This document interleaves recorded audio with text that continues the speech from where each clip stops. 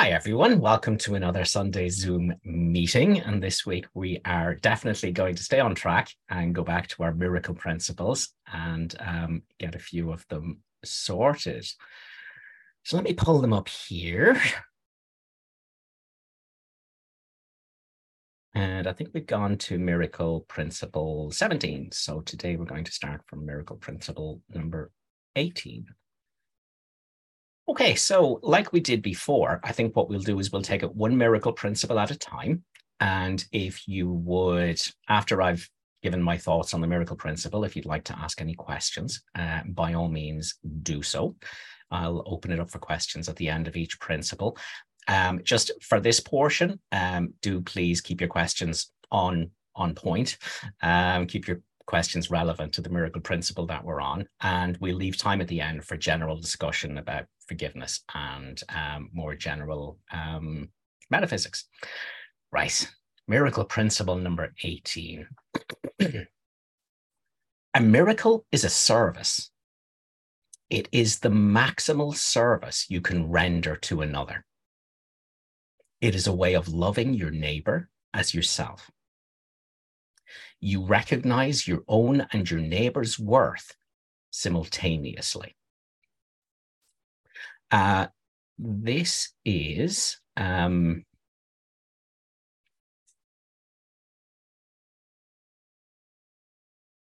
so really the miracle is telling us, it's revealing to us that we're joined with our brother. It's really important not to think that a miracle joins you with your brother, because that would imply that minds are not always joined. As we've covered in 3 weeks ago, we talked about the fact that the ego is one, the ego is legion, but the Holy Spirit is one. Okay, so there's really just one right mind. And the miracle is where we fall back from our wrong mind to be a non-judgmental observer of our wrong mind, which makes us right-minded. And from that place of right-mindedness, where we know we're not the insane voice talking to itself in our mind, we're not that self we made, we're not that separate self, we fall back into this witness position, this noticer. And from that place, we know this is what all my brothers are.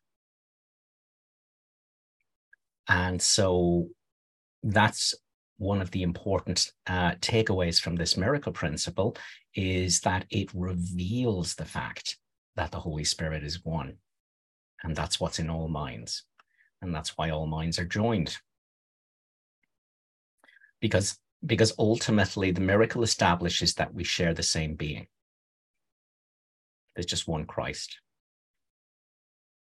Lots of egos, but at no point in time do egos actually exist at all. You recognize your own and your neighbor's worth simultaneously. And this is where we understand that our worth is established by God. And so it wouldn't be possible that I am holier than you, or that you are holier than me. That would be based on differences of egos, which mean nothing. So I fall back into the place of holiness in my mind to know what I am.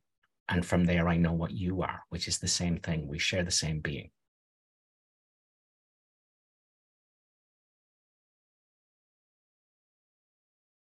So you recognize your own and your neighbor's worth simultaneously. In terms of it is the maximal service you can render to another, what it's saying is that it is a service by one who is not holier, but just temporarily in his right mind, for someone who is not unholy, holier, but someone who is temporarily in his wrong mind and thinks he's a body and an insane voice talking to itself. So you fall back from that identification with an ego identity into what you are that can be aware of the ego identity without judgment, a noticer. And from there, you see what your brother is. And because all minds are joined, that has an effect on your brother's mind. What the effect is none of our business. That's entirely up to the Holy Spirit. It does not mean that our brother is suddenly going to no longer be lame and walk, or no longer be blind and see. If we were in charge of that, well, it would be a mess, because we don't know what anything is for. We don't know the purpose of someone's lameness. We don't know the purpose of someone's blindness.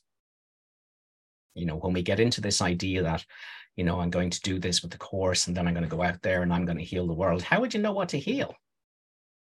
How would you know what to fix and what not to fix? How could I know that someone's blindness isn't an integral part of their atonement path?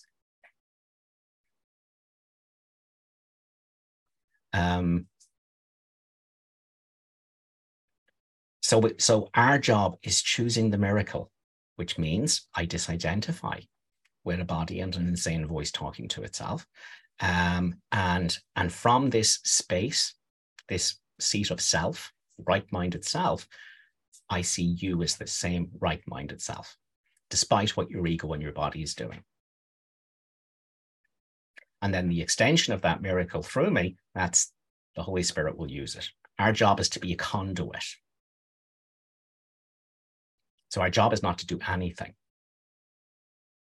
In terms of what happens with the illusion, bodies, egos, separate selves, that's the Holy Spirit's job. And it's incredibly important in the introduction to the forgiveness section in the Song of Prayer. Jesus says forgiveness should not be given undue importance. So if you're concerned with the world and what's going to happen in the world, you're not miracle-minded. You're making the error real and then trying to fix it and checking to see if it's been fixed. So that's wrong-minded. Your job is to see the perfection and invulnerability of Christ shining behind all the deeply distressing and disturbing images in the world. You don't make the disturbing and distressing images real. You're seeing the light of Christ shining behind all it. It's the holy, innocent movie screen on which a harmless movie is playing. And when you do that, it gives the Holy Spirit an opportunity through you to make some changes to the scene. But if you think that's important, you're not a conduit anymore. What's important is that you joined with the Holy Spirit and not your ego. That is your only job. How the Holy Spirit tweaks the script for people's atonement path, you wouldn't know what anything is for.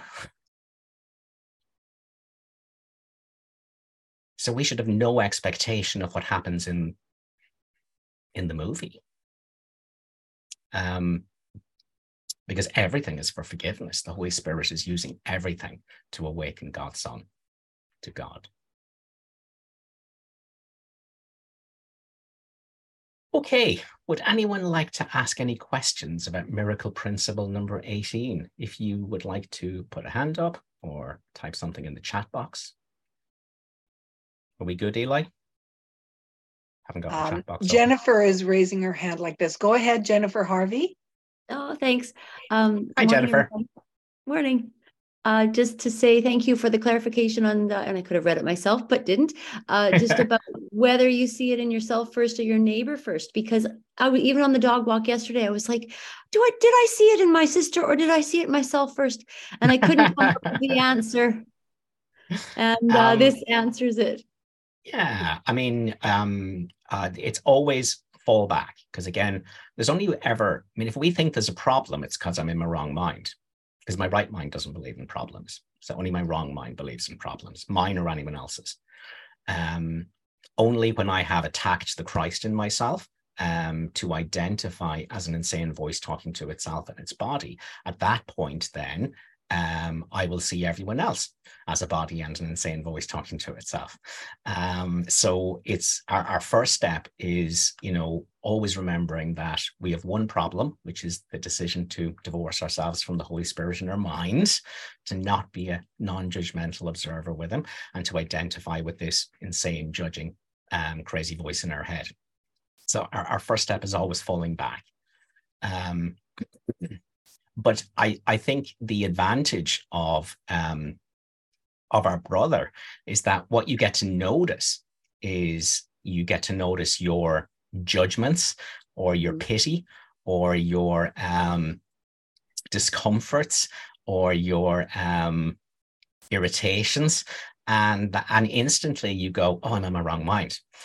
I think I'm the insane voice talking to itself. I'm believing it's nonsense. And you fall back. So you fall back into your seat of self, and all you have to do for that is become the noticer. Who is the one that's aware of these judgments happening in my wrong mind? Thank you. And thank you for the reminder of the word pity as well. Yeah. Christ doesn't need to be pitied. That's right. Thank you. Again, I know most of you have been with me a while, but if anyone is coming in for the first time, that does not mean you turn cold to suffering in the world. Quite the contrary.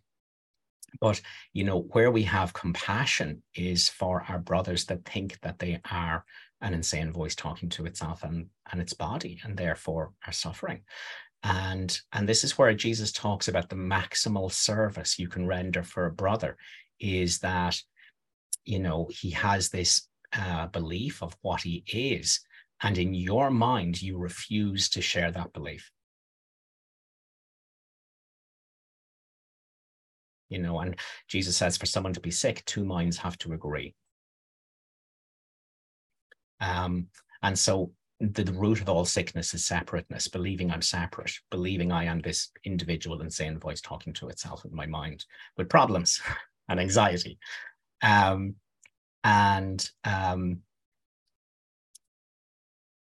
ultimately, our service to our brother is that we refuse to agree. That does not mean we wouldn't comfort someone in their hospital bed, that we wouldn't offer hope. It does not mean any of that. Because, the miracle, expresses itself, and love expresses itself in the way someone is ready to receive that.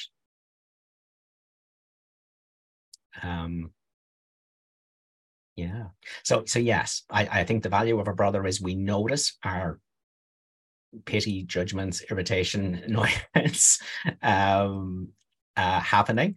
And that's where our brother is our savior. And we realize I'm in my wrong mind. I think I'm the insane voice talking to itself. I think I'm a body. I think my brother's a body. Something must be wrong.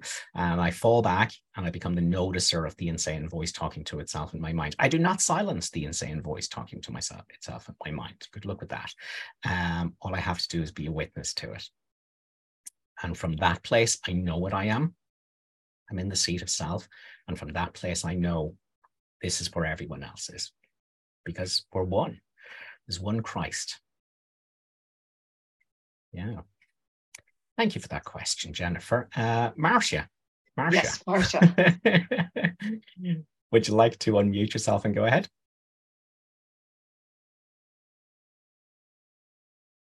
Just to reiterate, this is fantastic. I love, I mean, what you're saying just makes it even stronger. We've read this so many times, and at least for me, I would gloss over it and go, oh, yeah, okay. But we've all done that. I agree with that. Yeah, it's nice. But wow, what you were just saying, I just want to reiterate. I have a really good friend. We're on the phone at least twice a week. She lives around the block from me. And we've always sort of agreed on political things, but mostly, we just like jewelry and clothes and hairstyles and makeup. And well, it's already been almost 2 weeks when she proverbially hung up on me and got mad. But I also had to realize my own part in it. We were having a discussion. We're not speaking now. And at first I'm thinking, well, I'll just let her whirl, but more and more I'm realizing what you're saying. I am a conduit for the Holy Spirit. I step back and do nothing. Yes, I need to do nothing. I love it because I don't have to worry about if she's ever going to speak to me again or if I'm ever going to speak to her again. I have no idea and I have no investment in it. All I know is that I have been identifying with the agony in her mind of her own self-hatred. And that's how, I understand. And so I don't need to make her, I don't even know if it's coming out right, but she is me and I am her. And even though I can't really feel love, I just will step. You've mentioned so much about being the noticer. And I notice my ego thoughts. And then I drop it right away and I just give it to the Holy Spirit. So this is a service. It's not something like I'm doing. It's something I'm letting the Holy Spirit do through me. But yes, I have to agree to it. Yes. I mean, what you need to do is you need to undo separateness. That we're not separate, that we share the same being. That has to be where you're connected in your mind. Now, as soon as you identify as the noticer of your thoughts instead of the thinker of your thoughts, from that space, you'll just know that we all share the same being. I've been kind of struggling with being the noticer of the noticer. Again, there's been a few mental gymnastics on that one. Yeah. So again, but I think I get it now. I think I get it. Okay, so notice the noticer means that you are noticing that you are the noticer and not what you're noticing. Right. Got it. Yeah. So thought is happening. Well, here's what happens. I mean, guilt is inside of us. The world comes in through our eyes. It stirs up our guilt. And then the insane voice talking to itself is giving the job of, how do we manage this to try and stay a relatively happy ego? And the insane voice in our head is saying, okay, well, it's not my guilt, it's yours. And, I didn't do it, it was you. You said it first, and blah, blah, blah, blah. And so, the guilt that's coming up is getting managed that's the purpose of the insane voice talking to itself in our mind, to manage our guilt and to seek out things that will be in our life a cover over our self-hatred, so we don't have to look at it, like special love relationships and like goals and dreams and ambitions and things that we're driven by. And then the other job of the insane voice talking to itself is to avoid the things we've decided we don't want to deal with because it stirs up our guilt too much. And so you're stepping back and you are becoming the noticer of what's going on in your wrong mind with Jesus or the Holy Spirit.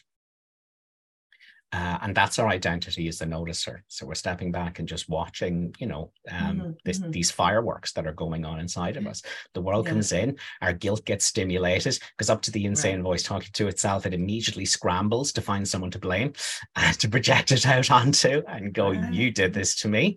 And we're stepping back as the noticer of this, the non-judgmental witness to it. Merely... I'm sorry, go ahead. Go ahead. Well, go ahead. I was just going to say, I've always read that part. Jesus says, whoever is more sane at the time has the responsibility. Yeah. And now it's bringing this home even better. It's not that I'm more sane than she is, but it's that I'm listening to the Holy Spirit. And I don't know, I can't judge. I mean, I don't think she even believes in anything, but that's a judgment, but I don't know, and who knows, maybe this is a great healing for her too. Yes. I can't judge it. Important to bear in mind, Marcia is not a healing conduit for the Holy Spirit. Marcia is the block in the place. So you have to step out of Marcia and all of her opinions, all based on the past, all based on illusions, all based on lies, like the fact that Christ is a body, and separate and shattered. So Marcia isn't the conduit for the Holy Spirit. And so it's about understanding as Marcia, you can do nothing because Marcia is your ego identity. It's about remembering what you are. You're not Marcia, you're the light of the world. Marcia is not the light of the world. Marcia is the veil over the light of the world. You fall back, you understand that you're not a body. That's Jesus's most repeated expression in the entire course. I'm not a body, I'm free. I'm still as God created me. He also says, God's son can suffer nothing and I am his son. Well, that's not talking about Marcia or Keith, because they can suffer, to their heart's content. And so it means I'm not Keith and I'm not Marcia. And so I step out of the assumed limitation of ego, and I step back into my identity as spirit, where I'm invulnerable. And that is the light of the world, because that is the light in you. And as that light, blazes into your awareness, you understand that's the light in everyone. Yeah. Perfect. And so, with the situation with your friend, it's important to understand that you share the same being. You can't be separate. That's what's true. And I think, the sole purpose of what's happening is for your atonement lessons, your enlightenment lessons, Marcia. That's the sole purpose it has, this thing. And so what you want to do is watch how your guilt gets stirred up and how your mind tries to manage your guilt by saying, well, you did this, and okay, I might have done that, but you did this. You want to watch that, and you want to step back and not identify with it. You want to just see that because it's not, we're concerned with your guilt because she's Christ. There's no guilt in her at all, unless you've chosen to be an ego and now need her to be an ego in order that you can feel better about yourself as an ego. So it's stepping out of ego. It's stepping out of Marcia. The awareness of Marcia isn't Marcia. The part of your mind that can look at Marcia without judging her or justifying her isn't Marcia. And that's the light of the world. That's what you step back into, and that's what you see in everyone else. Wow. Yeah. Beautiful. Yeah. So whether she talks to you or not is irrelevant, because you are the same being. You're Christ. Yeah. Strictly speaking, it's the Holy Spirit within consciousness, but the Holy Spirit is the memory of what Christ is. Thank you, Marcia. Doug, would you like to? My pleasure. Doug, would you like to take yourself off mute and fire ahead? The stage is yours. Yes, I've noticed that over the past several months, this right-mindedness, connection with Holy Spirit, so much time in just this sense of deep oneness and love. It's, overwhelmingly beautiful, this connection. And yet, apparently, this upsurgence in ego lately, very strong. I think like the strongest I've ever had it in my life. It feels like a struggle between almost life and death itself. It's so strong, the kind of presentation this ego is giving me. In that case, what would you recommend? Just continuing along with the forgiveness process? Yes. Last night and the past several nights, I've been working with Jesus, and really just putting it all out there, allowing myself to, which I do regularly, hold nothing back, really expose all my fears, all my weaknesses, all my challenges, and just give it all to Jesus. And there, in that time, I feel, his loving hand. I feel deep forgiveness. I feel I'm back. All of a sudden, it's just like that. I'm just back. But it feels a little schizophrenic in terms of being completely connected and then completely cut off. Thank you. That's my question and my statement. Thanks, Doug. I'm glad you asked that question. It's an excellent question. There's no problem here. This is the path to the real world. It's very important to understand our job is not to make our ego okay. Our ego will never be okay. An ego is based on separateness. And the instant we identify as an ego and believe I am this separate thing, that means heaven was destroyed, God was attacked. That's what that means, because there's either separateness or there's oneness. It's one or the other. You can't have a little bit of both. And as soon as I identify as this separate thing, I plunge into this pool of guilt and fear. And because that's what the ego is. So, until you're in the real world, Doug, there's no, when your ego's gone, but there's no point ever where the ego is okay. And it's really important to understand that the practice of the Course is not going around with no guilt coming up and no fear coming up. If that's not happening, then how do you undo it? Okay, it's got to happen. It's got to come up. Of intensity, that's just a judgment, correct? It is, yeah, because there's no hierarchy of illusions. Yeah, absolutely. But I would say the first thing is to understand that there's no failure in this. This is success. This is how you do the Course. Guilt is like a splinter in the mind. So if I have a splinter in my finger, it will actually, even if the cut heals and the splinter is stuck inside, it will find its way out. And in the same way, the guilt that's in your mind, the world, because it has been repurposed by the Holy Spirit to bring you home to God, the world is going to do exactly what's needed to push that splinter up. And that's going to feel like fear. That's going to feel like self-hatred and self-loathing. And it's going to feel like murderous rage when it's projected. And that's great. That's the splinter getting pushed out of your mind. And all you have to do is withdraw projection. That's all you have to do. So, all you have to do is understand that the only guilt there is guilt about what we think we've done to God to be a separate thing. The only sadness there is the loss of our innocence. As Jesus says in the psychotherapy pamphlet, who could weep but for his innocence? These are just projections. The world is just showing us symbols of what's in our mind.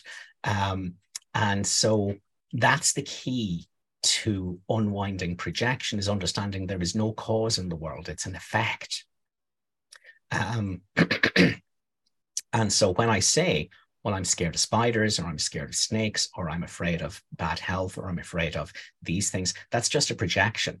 That's just the refusal to look at the guilt of separateness and the fear of separateness, and instead push it out into the world where it can't be undone, and say, the world's doing this to me.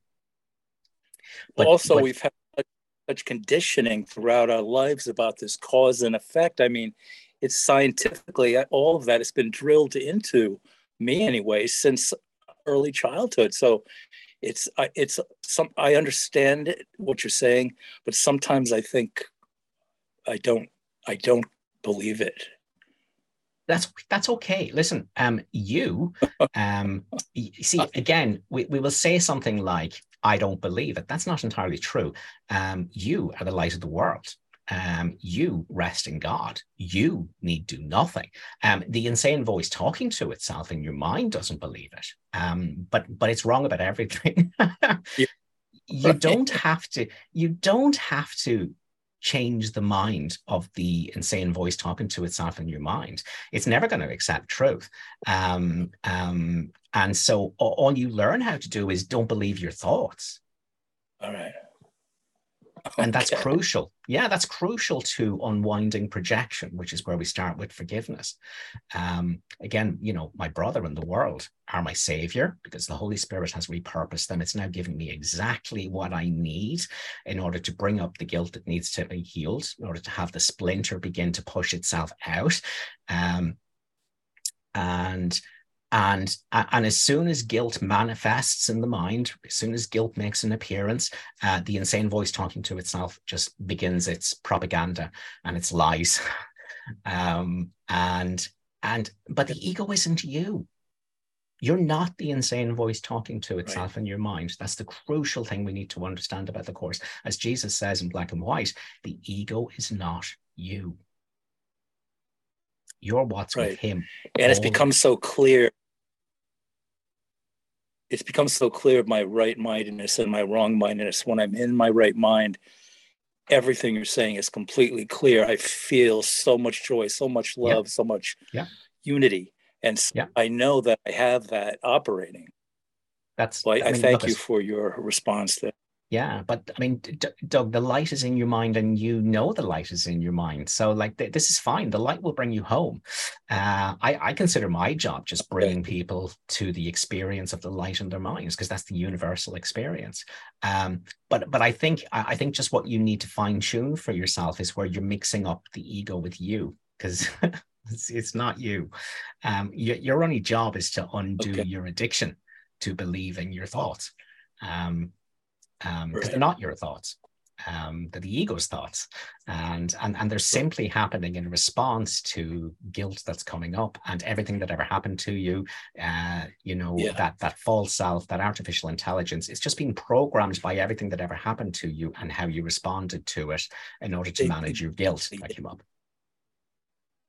Yes, thank you so much. But it's not you. Yeah, so it's not you. You don't ever try and fix the insane voice in your head. You don't ever try and fix your guilt. You don't ever try and fix anything like that. You step back and you look at it with Jesus. So instantly, and you notice the noticer. You notice that you are the noticer and not what you're noticing. Okay. I can hold up, 3 pictures in front of you, and I can say, have a look at picture number 1. Now have a look at picture number 2. Now have a look at picture number 3, and say to you, were you the same person looking at all 3 photographs? And were you? Yeah. Because you're not what you're looking at. Right. Yeah. Okay. So, you're stepping back and you're looking at insane thoughts happening, but you're not what you're looking at. Okay. And that's where we fall back. That's the stately calm. That's why that's the me that need do nothing. Now, doesn't mean I don't have to do anything to know myself as that, but in truth, that's what I am, and I need do nothing. Yeah. Does that make sense, Doug? Great. Yes, it does. All you're doing is looking at your guilt coming up and the way thoughts are being used in order to try and manage the guilt rather than have it released. And all you do is you notice that. Oh, great! Don't believe the lies in your head, and pull back the projection. And if you look at those fireworks going on inside of you with Jesus, that's the end of that guilt that's going on. But the really crucial part is that you join your perception with his, and that does mean accepting that I'm not a body and an insane voice talking to itself. I am the noticer. And I'm not what I'm noticing. That's kind of crucial, because even if we want to forgive a brother, even the notion forgive a brother is forgiveness to destroy, because it implies there's something to forgive. Jesus is in his course is saying you must forgive your brother for what he hasn't done. Now, I can't do that as Keith. I can't do that as a body. No. Because if someone's thumped this body, then that's happened. Okay. And then I'm going, okay, well, I'm going to use the course now and I'm going to forgive them for what they did. No, forgiveness to destroy, useless. And so for me to forgive someone who has, let's say, physically assaulted this body, I have to step out of identification with being a body. I have to step back into my identity as the noticer, as a non-judgmental observer. And as that, I forgive my brother for what he didn't do, because he did nothing to me. Mm-hmm. And that's where that's the crucial part of that forgiveness process, is joining our perception to his. In other words, joining with him, where I know I'm not a body, I've never been a body, I never will be a body. And what suffers isn't part of me. And that's, that's not something we'll do straight away. Really what we want to do is we just want to look and wait and judge not until our fear of not being the insane voice talking to itself and its body diminishes. And then we'll slip into this identification as what's with Jesus. And that should be automatic. Yeah, that should be automatic. We shouldn't be trying to like push ourselves into identification with the no. So our job is just simply to look, wait, judge not. That will diminish our fear of not being the ego. And at some point, we will identify as this invisible thing, this formless thing, this thing outside time and space. Yeah. And from that space, we forgive the world for what it didn't do, because it had no effect on me.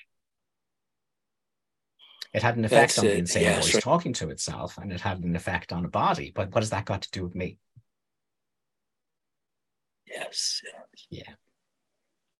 Very good. You're on. Listen, you have the light in your mind, Doug. Follow it home. And thanks for your question. How are we doing, Eli? Okay. Is there anything else? We do have one in the chat. It's from Philomena.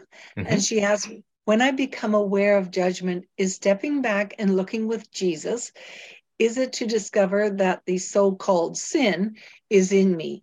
For example, if I judge someone as rude, does it mean I have to look at rudeness in me with Jesus? Or is stepping back with Jesus just let what comes up come and don't touch it? Yeah, we don't want to touch it. We don't want to try and fix it. I think what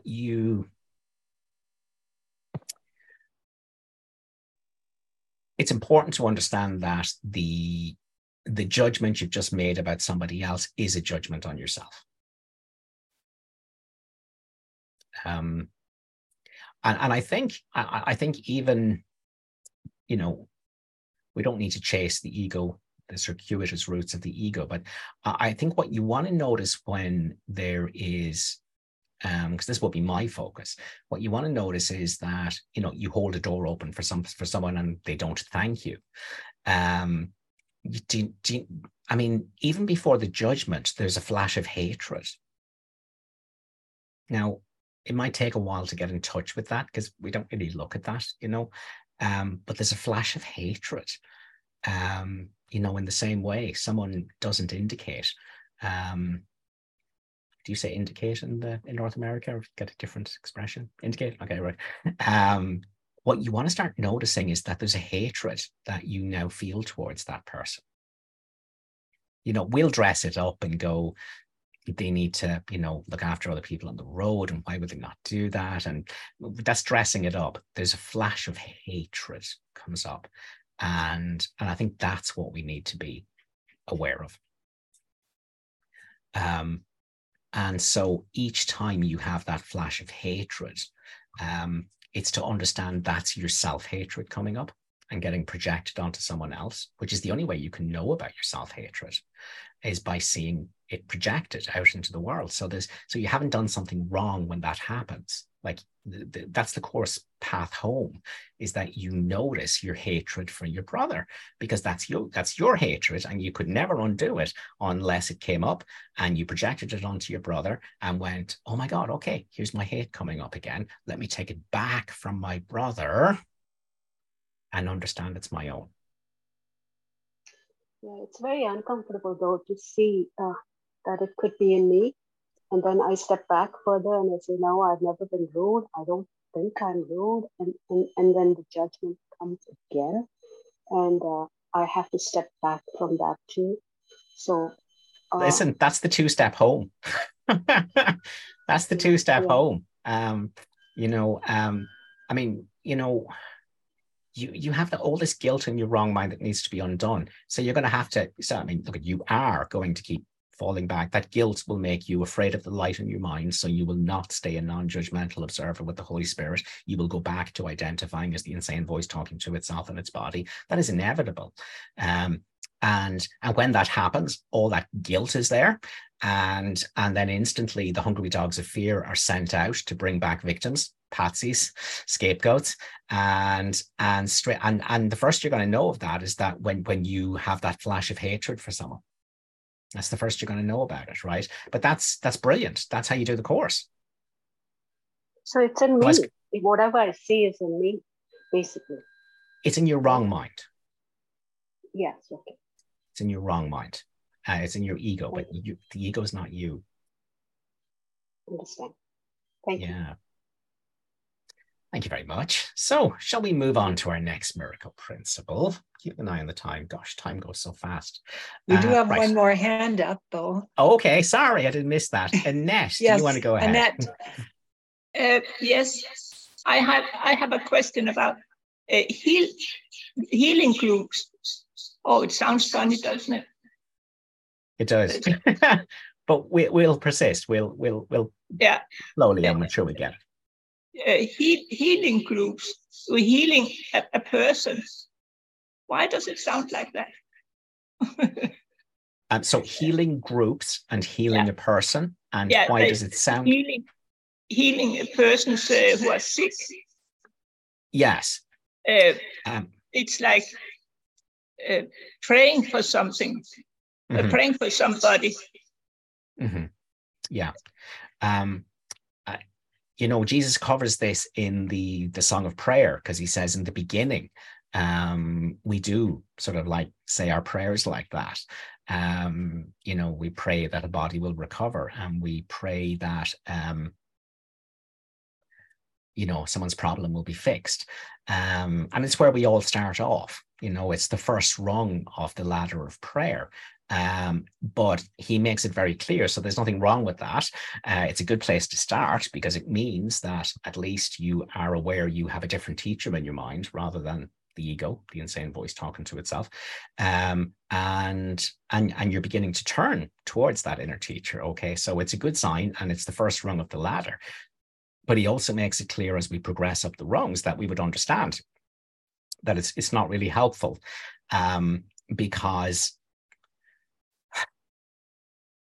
your job is not to agree with your brother that he is sick. No, but isn't it okay if you only see your brother perfect, healthy, and is that okay? Yeah.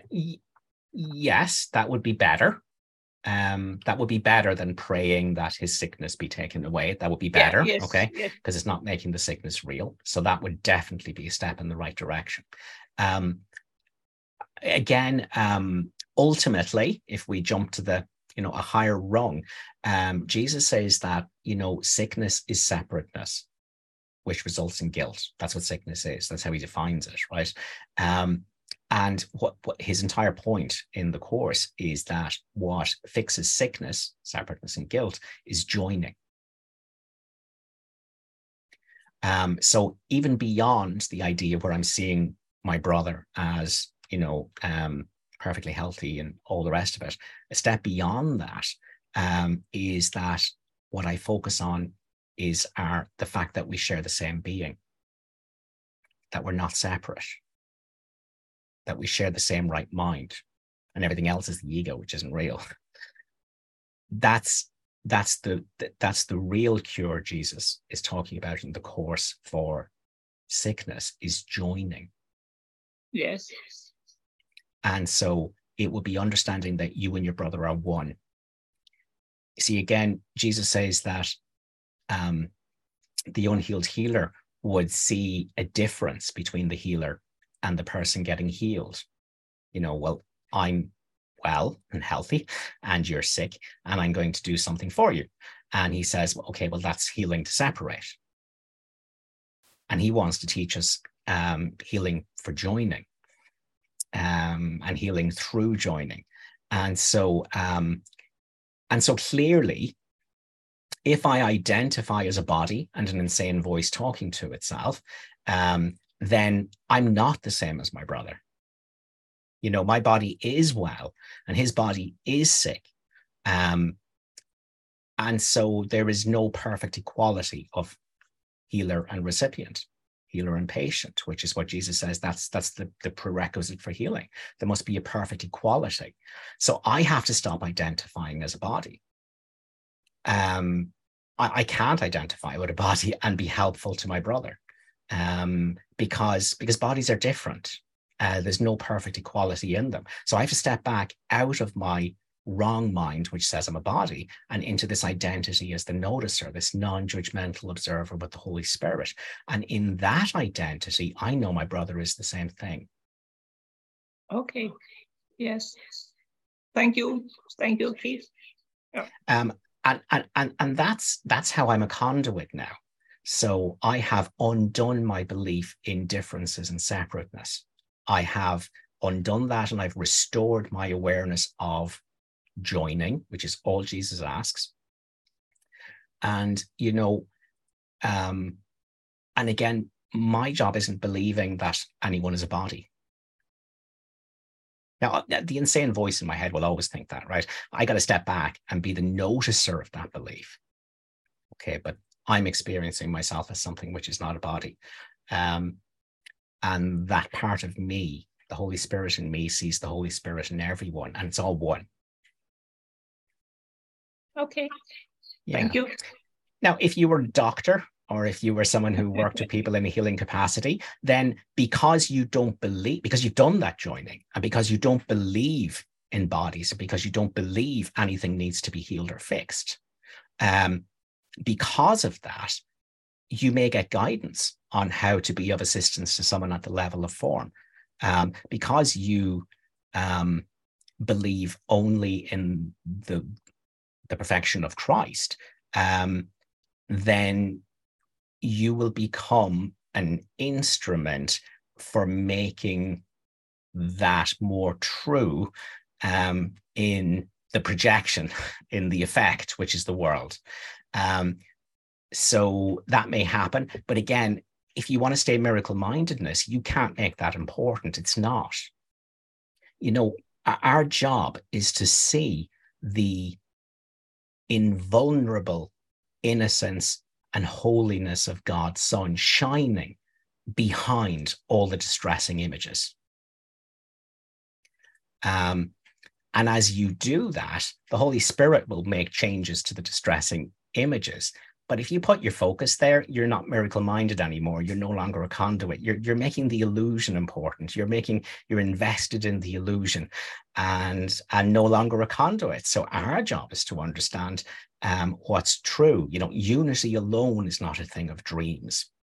So our job is not to invest in dreams, it's to invest in the unity beyond the dreams, outside the dreams. And as we do that, the Holy Spirit can use us as an instrument for making his changes within people's atonement path, which might be healing or it might not. It might be peacefulness with death or peacefulness with an illness. Or so again, we don't know what anything is for. Our job is just to be a conduit. Does that make sense? Yes, very much. Yeah. Good. But can you sort of sense peace and to a person? So peace and light. Yeah, the trick is that the healer remembers what he is. Yes. Which is peace and love. And from that place knows that's what his brother is. And that's the perfect equality. We're the same. We're not different. Okay.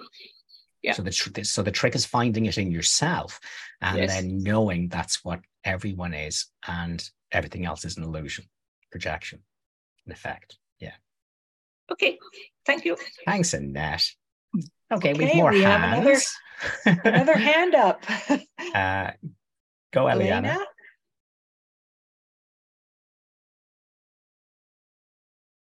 Do you want to unmute yourself, Eliana? Perfect. Yeah. Thank you. I was trying, but I wasn't finding the microphone here. No Keith, is it right to say that sometimes we are so focused on the healing in terms of the world, like healing a disease, a condition, and sometimes the healing according to the word happens. I don't know, a disease is cured, is healed. But if we still don't realize the Christ in the person or in me, is it still a miracle or is it magic? If you set out to cure a condition, it's magic. It is, right? Yeah. If you refuse to believe Christ is a body, it's a miracle. Great. And that might have an effect on the body. Yeah, that's right. But I mean, the awareness of that, it keeps with me and with the person, probably. Yeah, if the big mistake. It doesn't occur. Yes, that's the big mistake. The big mistake is that mistake is that you would have chosen the miracle, which is that you refuse to believe Christ's body, and so there's no problem.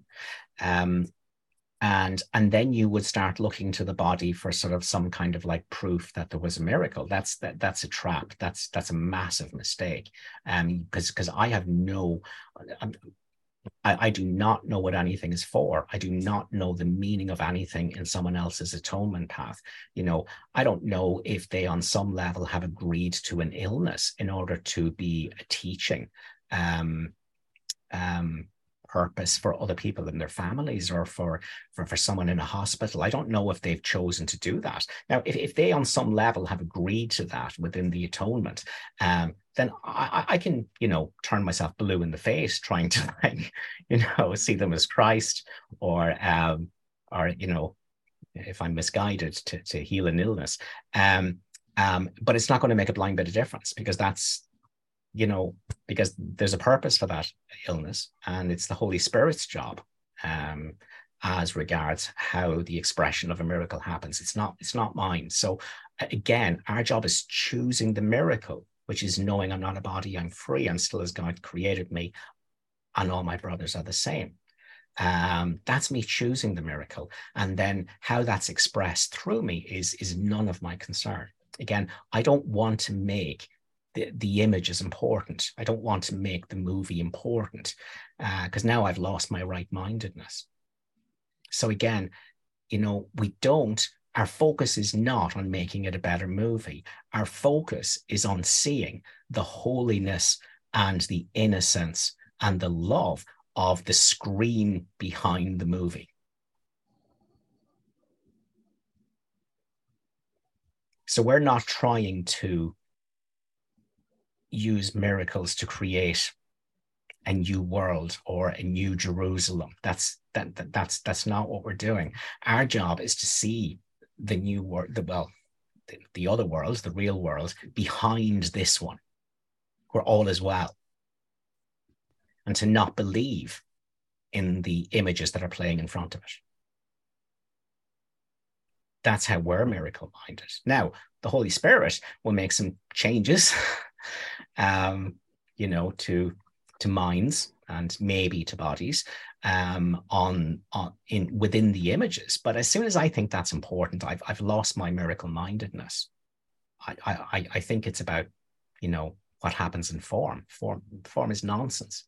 My job is to see through form, to see the light beyond the body, the idea that cannot be touched, which is Christ, and to see that shining as the truth behind all the distressing images. My job is not to fix the distressing images, it's to see the truth behind them. And that allows the Holy Spirit to tweak things. Does that make sense? It does. It does. We have to be very careful, because Jesus in the manual talks about, you know, should healing be repeated?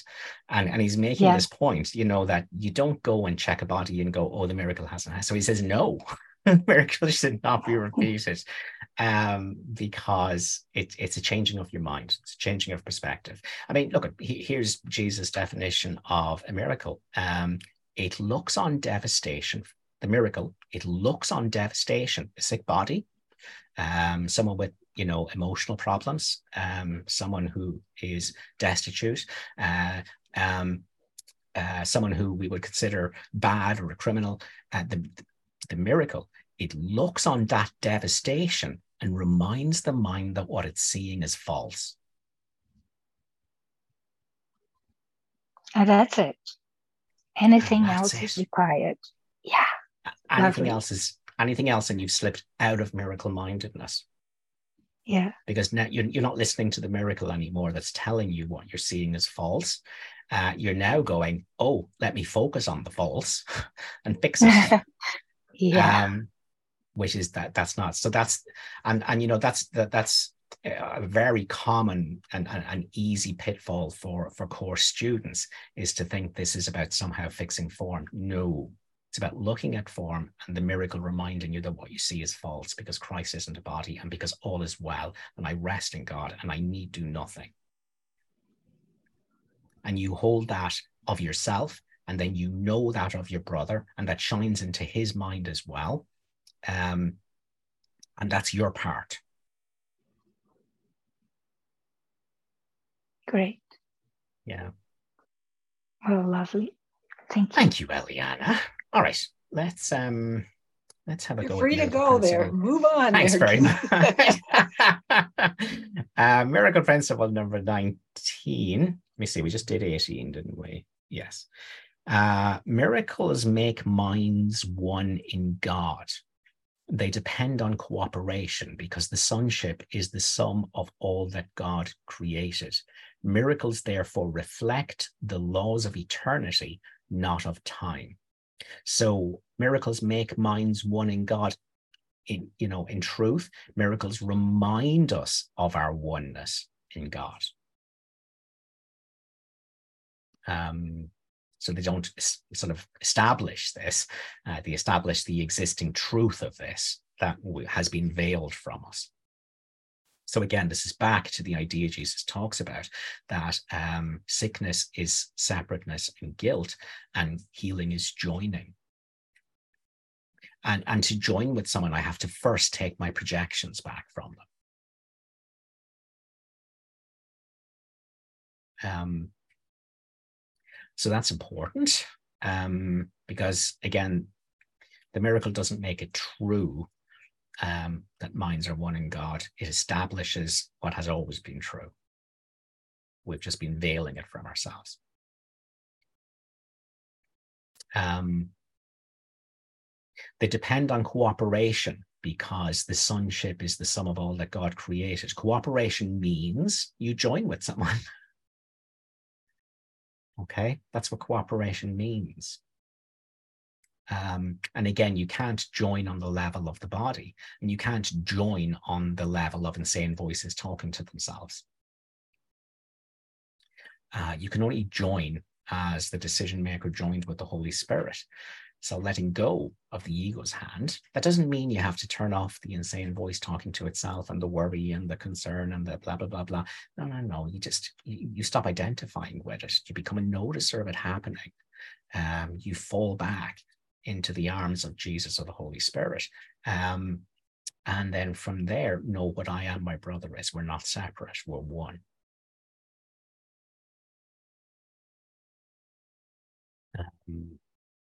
Okay, so again, cooperation, Jesus is saying the same thing here. He's just another way of saying you join, which is to say you recognize the fact that you are one. Miracles reflect laws of eternity. Now, there's that thing that's come up a few times, but it's important. Miracles are not eternity.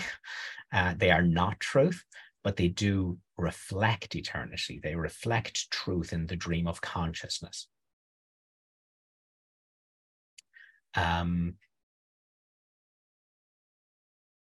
Again, they reflect the laws of eternity. So again, they're not following the laws of eternity, but it reflects the laws of eternity with miracles, not of time. So again, forgiveness, Jesus says forgiveness is an earthly form of love. It's not the love of heaven, which is one, but it reflects the love of heaven. So forgiveness reflects love. It is the earthly form of love. Right, that was miracle principle number 19. Anyone like to ask a question on that? We're good? All right, well, we've just done 2 miracle principles, but we need to leave some time for some general questions and discussions. So maybe we'll throw it open for that now. Would anyone like to ask any more general metaphysical questions or ask any questions about forgiveness or anything else? If you would, throw your hand in the air. Hi, Susan. Keith, this is, hi. I hate doing that. Hi. So I have a question. When I was on a recent trip, and in fact, I was trying to climb up the El Duomo stairs to get to the top so I could have this fabulous view of Florence. So I'm on the staircase. I got about maybe 200 and some stairs up, and it starts to get really narrow. And I have this massive claustrophobic attack. And I'm like, okay, got to go back down. And Keith, I was so aware, like taking it to Jesus, right? But I was in such fear that I couldn't do anything. So it was just completely irrelevant. And that, I've asked you this before, but I get mad about this because I'm like, you're taking it to Jesus. You really need help. And if you're in fear, it's never going to work. And that's correct, right? Yes and no. Okay. You do not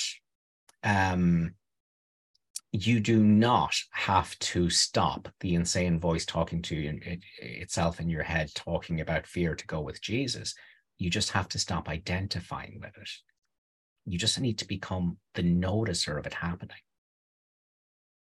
Okay, so then this is another thing. I'm in this train in Cinque Terre, and I'm like, the darn thing stops in the middle of this tunnel, right? So then I get this claustrophobic stuff coming up again. And I was, again, doing that. But I got some help then. But I still feel like I wasn't doing anything different. I was still in fear, but I did get some peace come over me that enabled me to not have a freak out moment in this tunnel when I wasn't moving. So I'm trying to understand, at that point then, could I have been more the observer? Is that why I got help?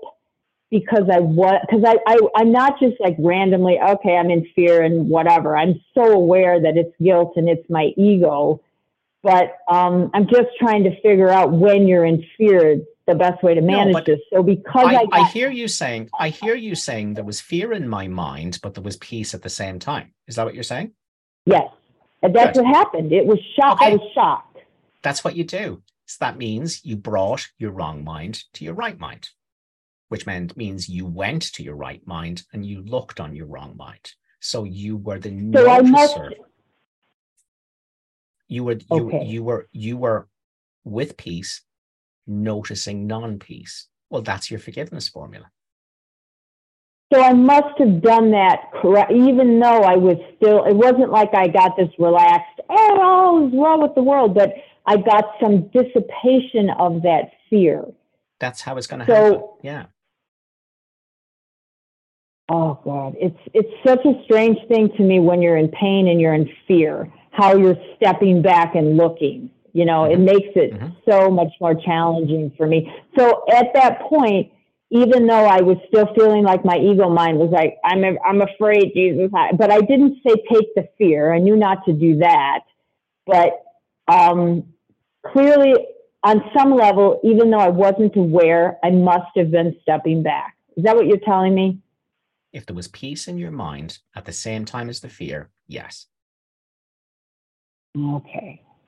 Well, I don't know. The fear dissipated to a level that I wasn't having a claustrophobic freak out. So yeah, because the peace I'm still not sure. Okay. Don't get lost in intellectualizations about it. And here's what I really want you to understand. Again, your job is not to stop your ego freaking out. That's not your job. Yeah. Please Right. don't think that, that the purpose here is to stop your ego freaking out. No, it's not. It is to disidentify from your ego. Again, it's not your job to make your ego okay. Egos are never okay. Okay, there's always something. All right, they're never happy. Okay, so let me. So if it's not going to be fear, it's going to be pain. If it's not going to be pain, it's going to be sadness. If it's not going to be sadness, it's going to be something else. I mean, when was the last time your ego didn't have a problem with something?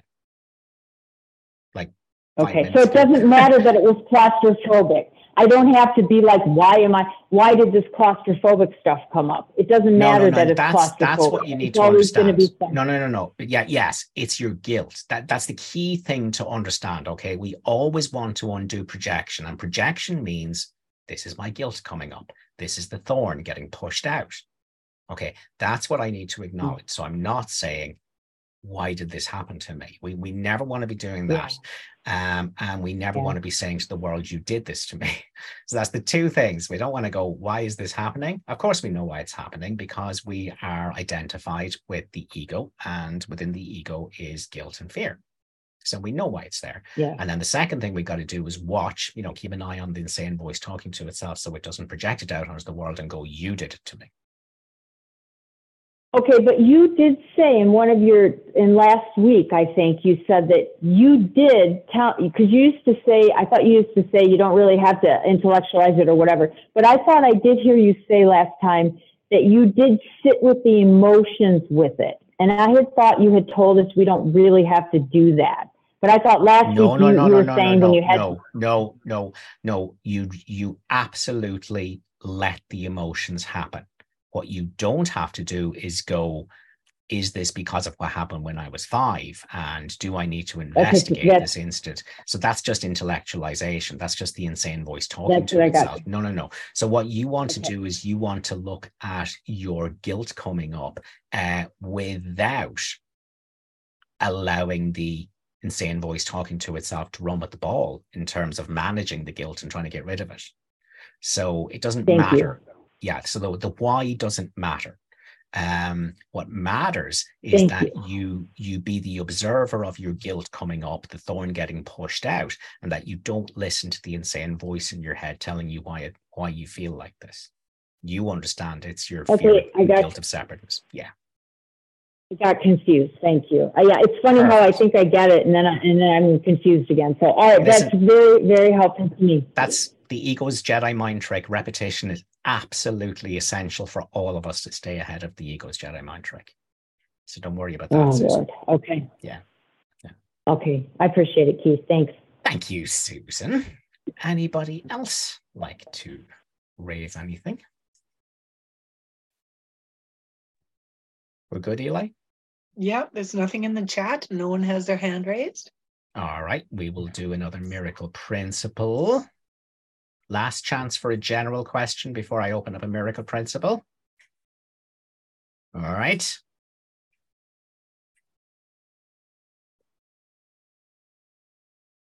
Miracles reawaken the awareness that the spirit, not the body, is the altar of truth.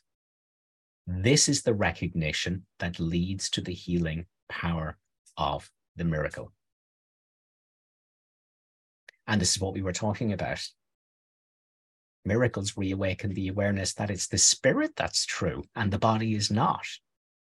So as soon as I've made a decision and going, oh, here's a body now, I'm a well body, and here's a sick body, and I'm going to be a holy ego now, and I am going to fix this body. So I've made the error real, and now I'm trying to fix it.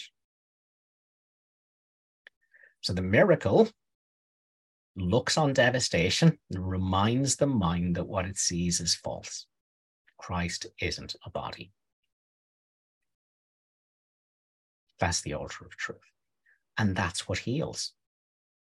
So what heals is not healing a body. What heals is knowing Christ isn't a body.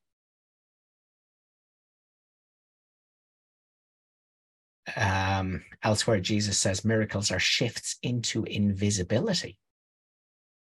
which means I'm not a body, and I'm not this insane voice in my head. I am the noticer of it. I'm formless, invisible, outside of time and space.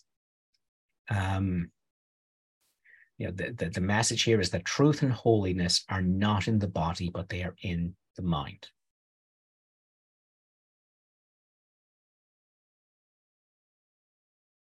Spirit, neither a physical or a psychological body, is the altar of truth. So my brother is not his body, what it's doing or what it's thinking. He is what I am when I step back from identifying as a physical and psychological body, when I'm with Jesus.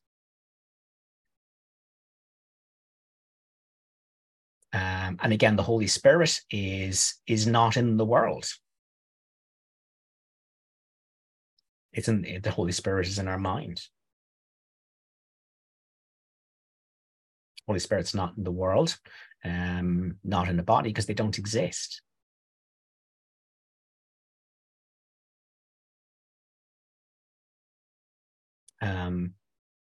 Only the mind needs healing.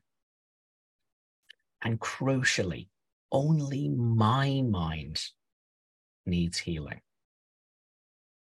If I think a brother is sick, I'm sick because Christ isn't sick. The noticer isn't sick. The noticer is in me isn't sick, and the noticer in my brother isn't sick. The Holy Spirit in me isn't sick. The Holy Spirit in my brother isn't sick. Only the mind needs healing, and the only mind that needs healing is mine. Because I think something needs healing. If I think there's a problem, I'm in my wrong mind. My right mind knows there's no problems. And so again, we come back to that really important principle in the course, which is you have one problem, which is that you have divorced yourself from the Holy Spirit in your mind as a non-judgmental observer, and you've chosen to identify as an ego, a body, and an insane voice talking to itself. And there's one solution to everything, whether you want to forgive or heal or anything. You undo your decision to identify as a body and an insane voice talking to itself, and you fall back into your identity as the noticer, as awareness.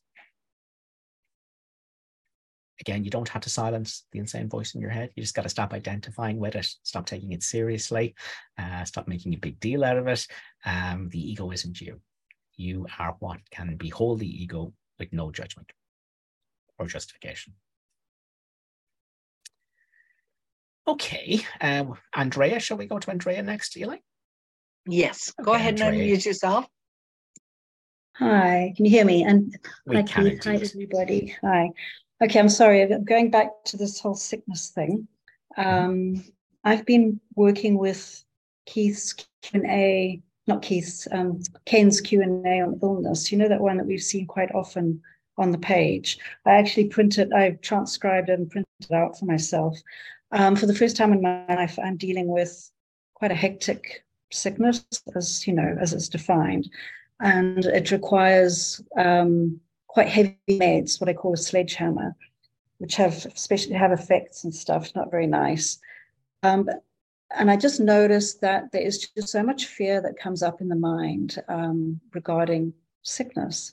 And I've noticed it with people around me of my age, so I'm like 60, nearly 60, that it's almost like a collective thing. Like all of a sudden there's this, I think it's the perception of our like mortality or whatever it is. It seems to become like a trend.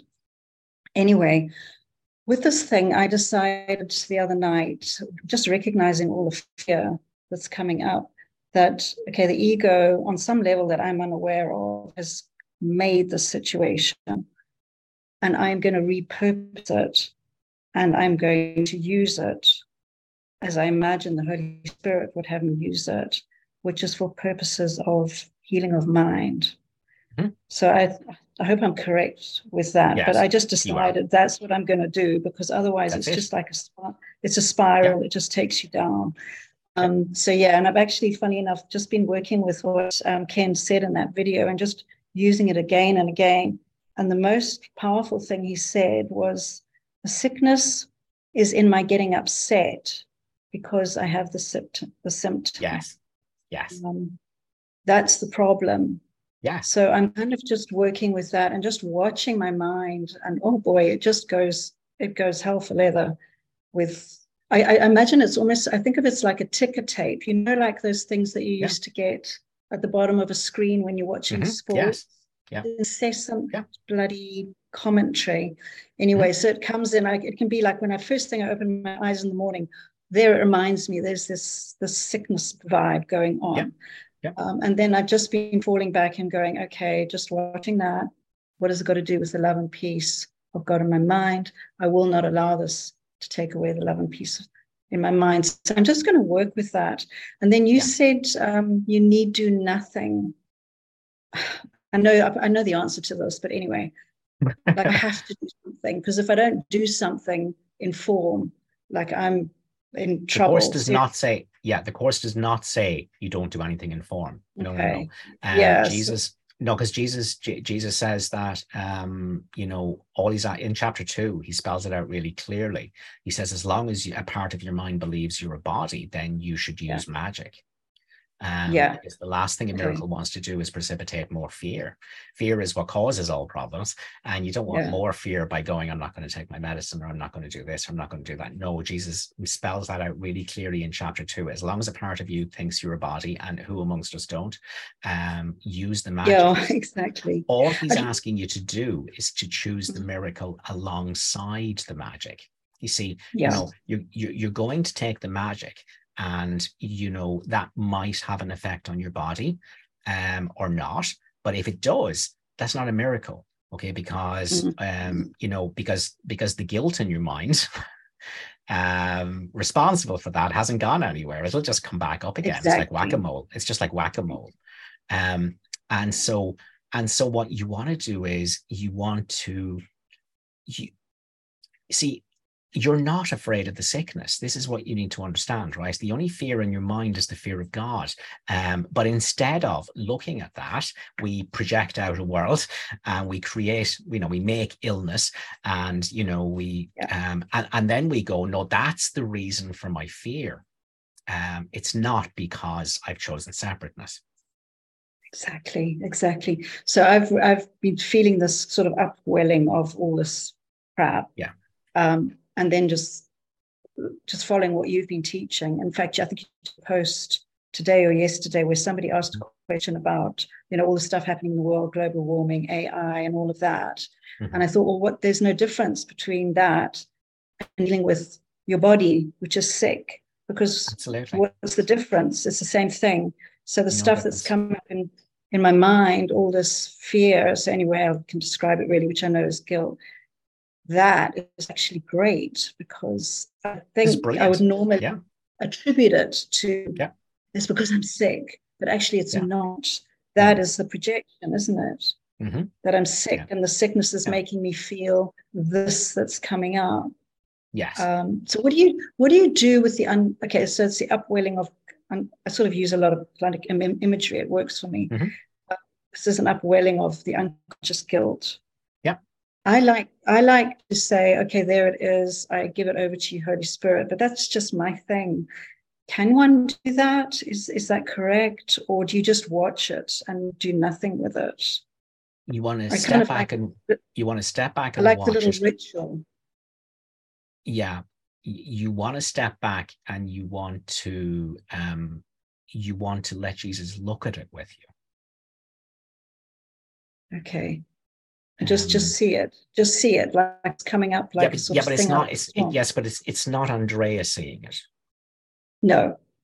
Okay, you're stepping out of your Andrea mind, which is just a bunch of feelings and history and stories and emotions and sensations. I mean, that's all Andrea is. It's an artificial intelligence. What you're doing is you're stepping back to be the noticer of it. So, again, the way Ken would explain how you choose the miracle alongside the magic is that you are stepping back to be the noticer with Jesus of the movie about a body that's sick, that's going to doctors, that's taking medicine, that's getting better, that's not. And you're in the cinema with Jesus going, yeah, but what does that have to do with being Jesus?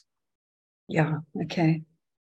Yeah. That's how you choose. So in other words, you do all the things normal people do, but you're in the cinema with Jesus knowing it's all made up. Yeah. Yeah. Okay. And just watching it, like watching a movie and the upset in that is what we spoke about the other day, being the backing track almost that responds to. Yeah. So in terms of being in the cinema with Jesus, what's coming in through your eyes is the movie, and the backing track is the insane voice talking to itself, commentating on it, and the guilt getting stirred up in response to it. And you're behind all of that with Jesus. You're noticing it all happening, and you're just allowing it to release. Once you don't go, this fear is because of my sickness. Once you don't do that, and you go, look, thank God. Here's my fear of God coming up. And I'm just going to let this clear now. All I have to do is not project it onto my body or the sickness. Okay, perfect. Thank you for that. I mean, that's great. I mean, I know you're saying these things over and over again. So really, really appreciate that. Yeah, no, repetition's essential. Let's just read something. I know I did it somewhere recently, but let's do it just because this idea of I'll pass it over to the Holy Spirit. What you want to pass over to the Holy Spirit is whatever happens to your body. That's what you want to give over to the Holy Spirit. Okay, that I can do.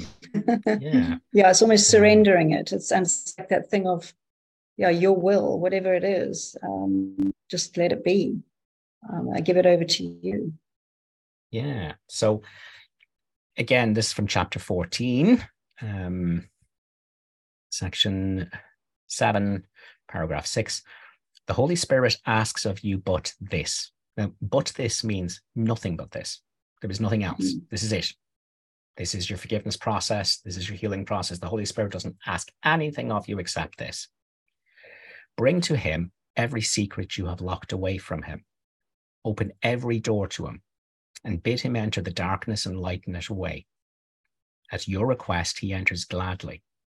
He brings the light to darkness if you make the darkness open to him. But what you hide, he cannot look upon. He sees for you, and unless you look with him, he cannot see. Now, that's the crucial part, okay? So what we want to do is we want to step back where the Holy Spirit is. We want to step out of our insane mind talking to itself identity and body identity, and step back to being the noticer of the insane voice talking to itself and the body and the guilt that's coming up. All right. And that's how we look with the Holy Spirit. We go where he is, and then we look on what's happening, the experience that's going on in our wrong mind. That's what we do, right? And that's all he asks us to do. And that's what it means. Unless you look at him, he cannot look. So you've got to do that. You've got to go where he is, and he's got to see through your eyes. The vision of Christ is not for him alone, but for him with you. Bring therefore all your dark and secret thoughts to him, and look upon them with him. Look upon them with him. He holds the light, and you the darkness.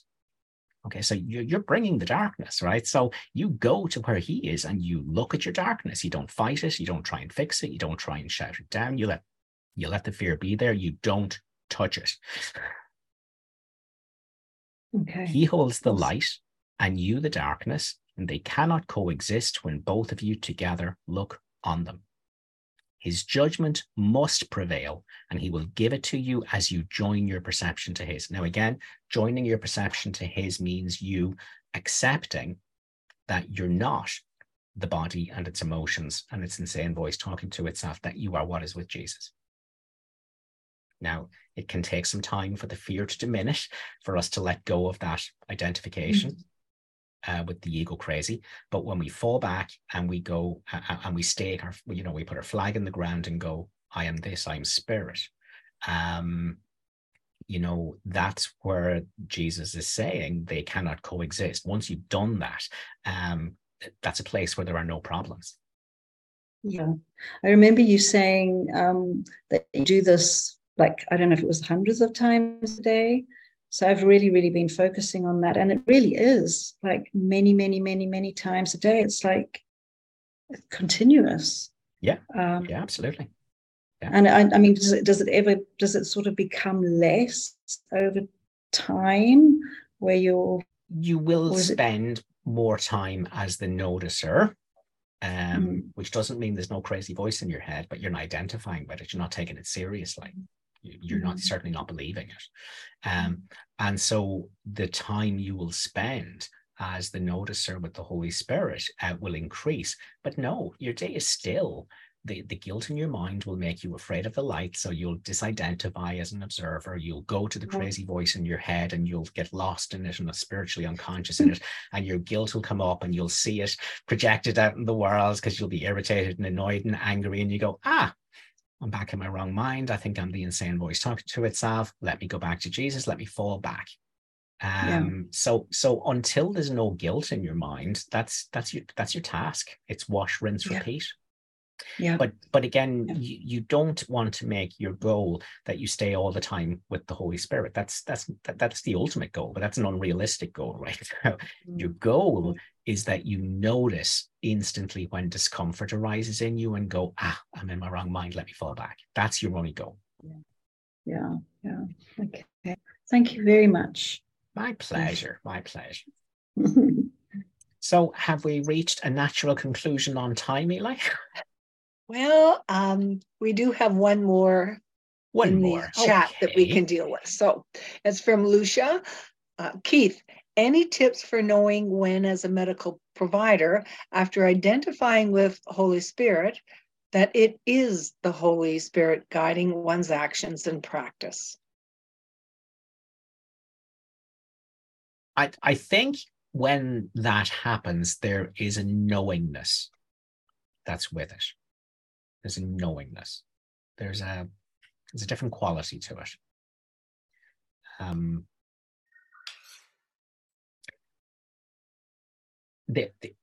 That thought, whatever it is, would be peaceful. Even if it's like, I need to do this to save someone's life. Again, if that was coming in as an intuitive thing, as a guidance thing, it would be peaceful. You would just know it needs to be done and you would do it. If there's fear present, then it might be more something from your ego, which might be right in the medical context.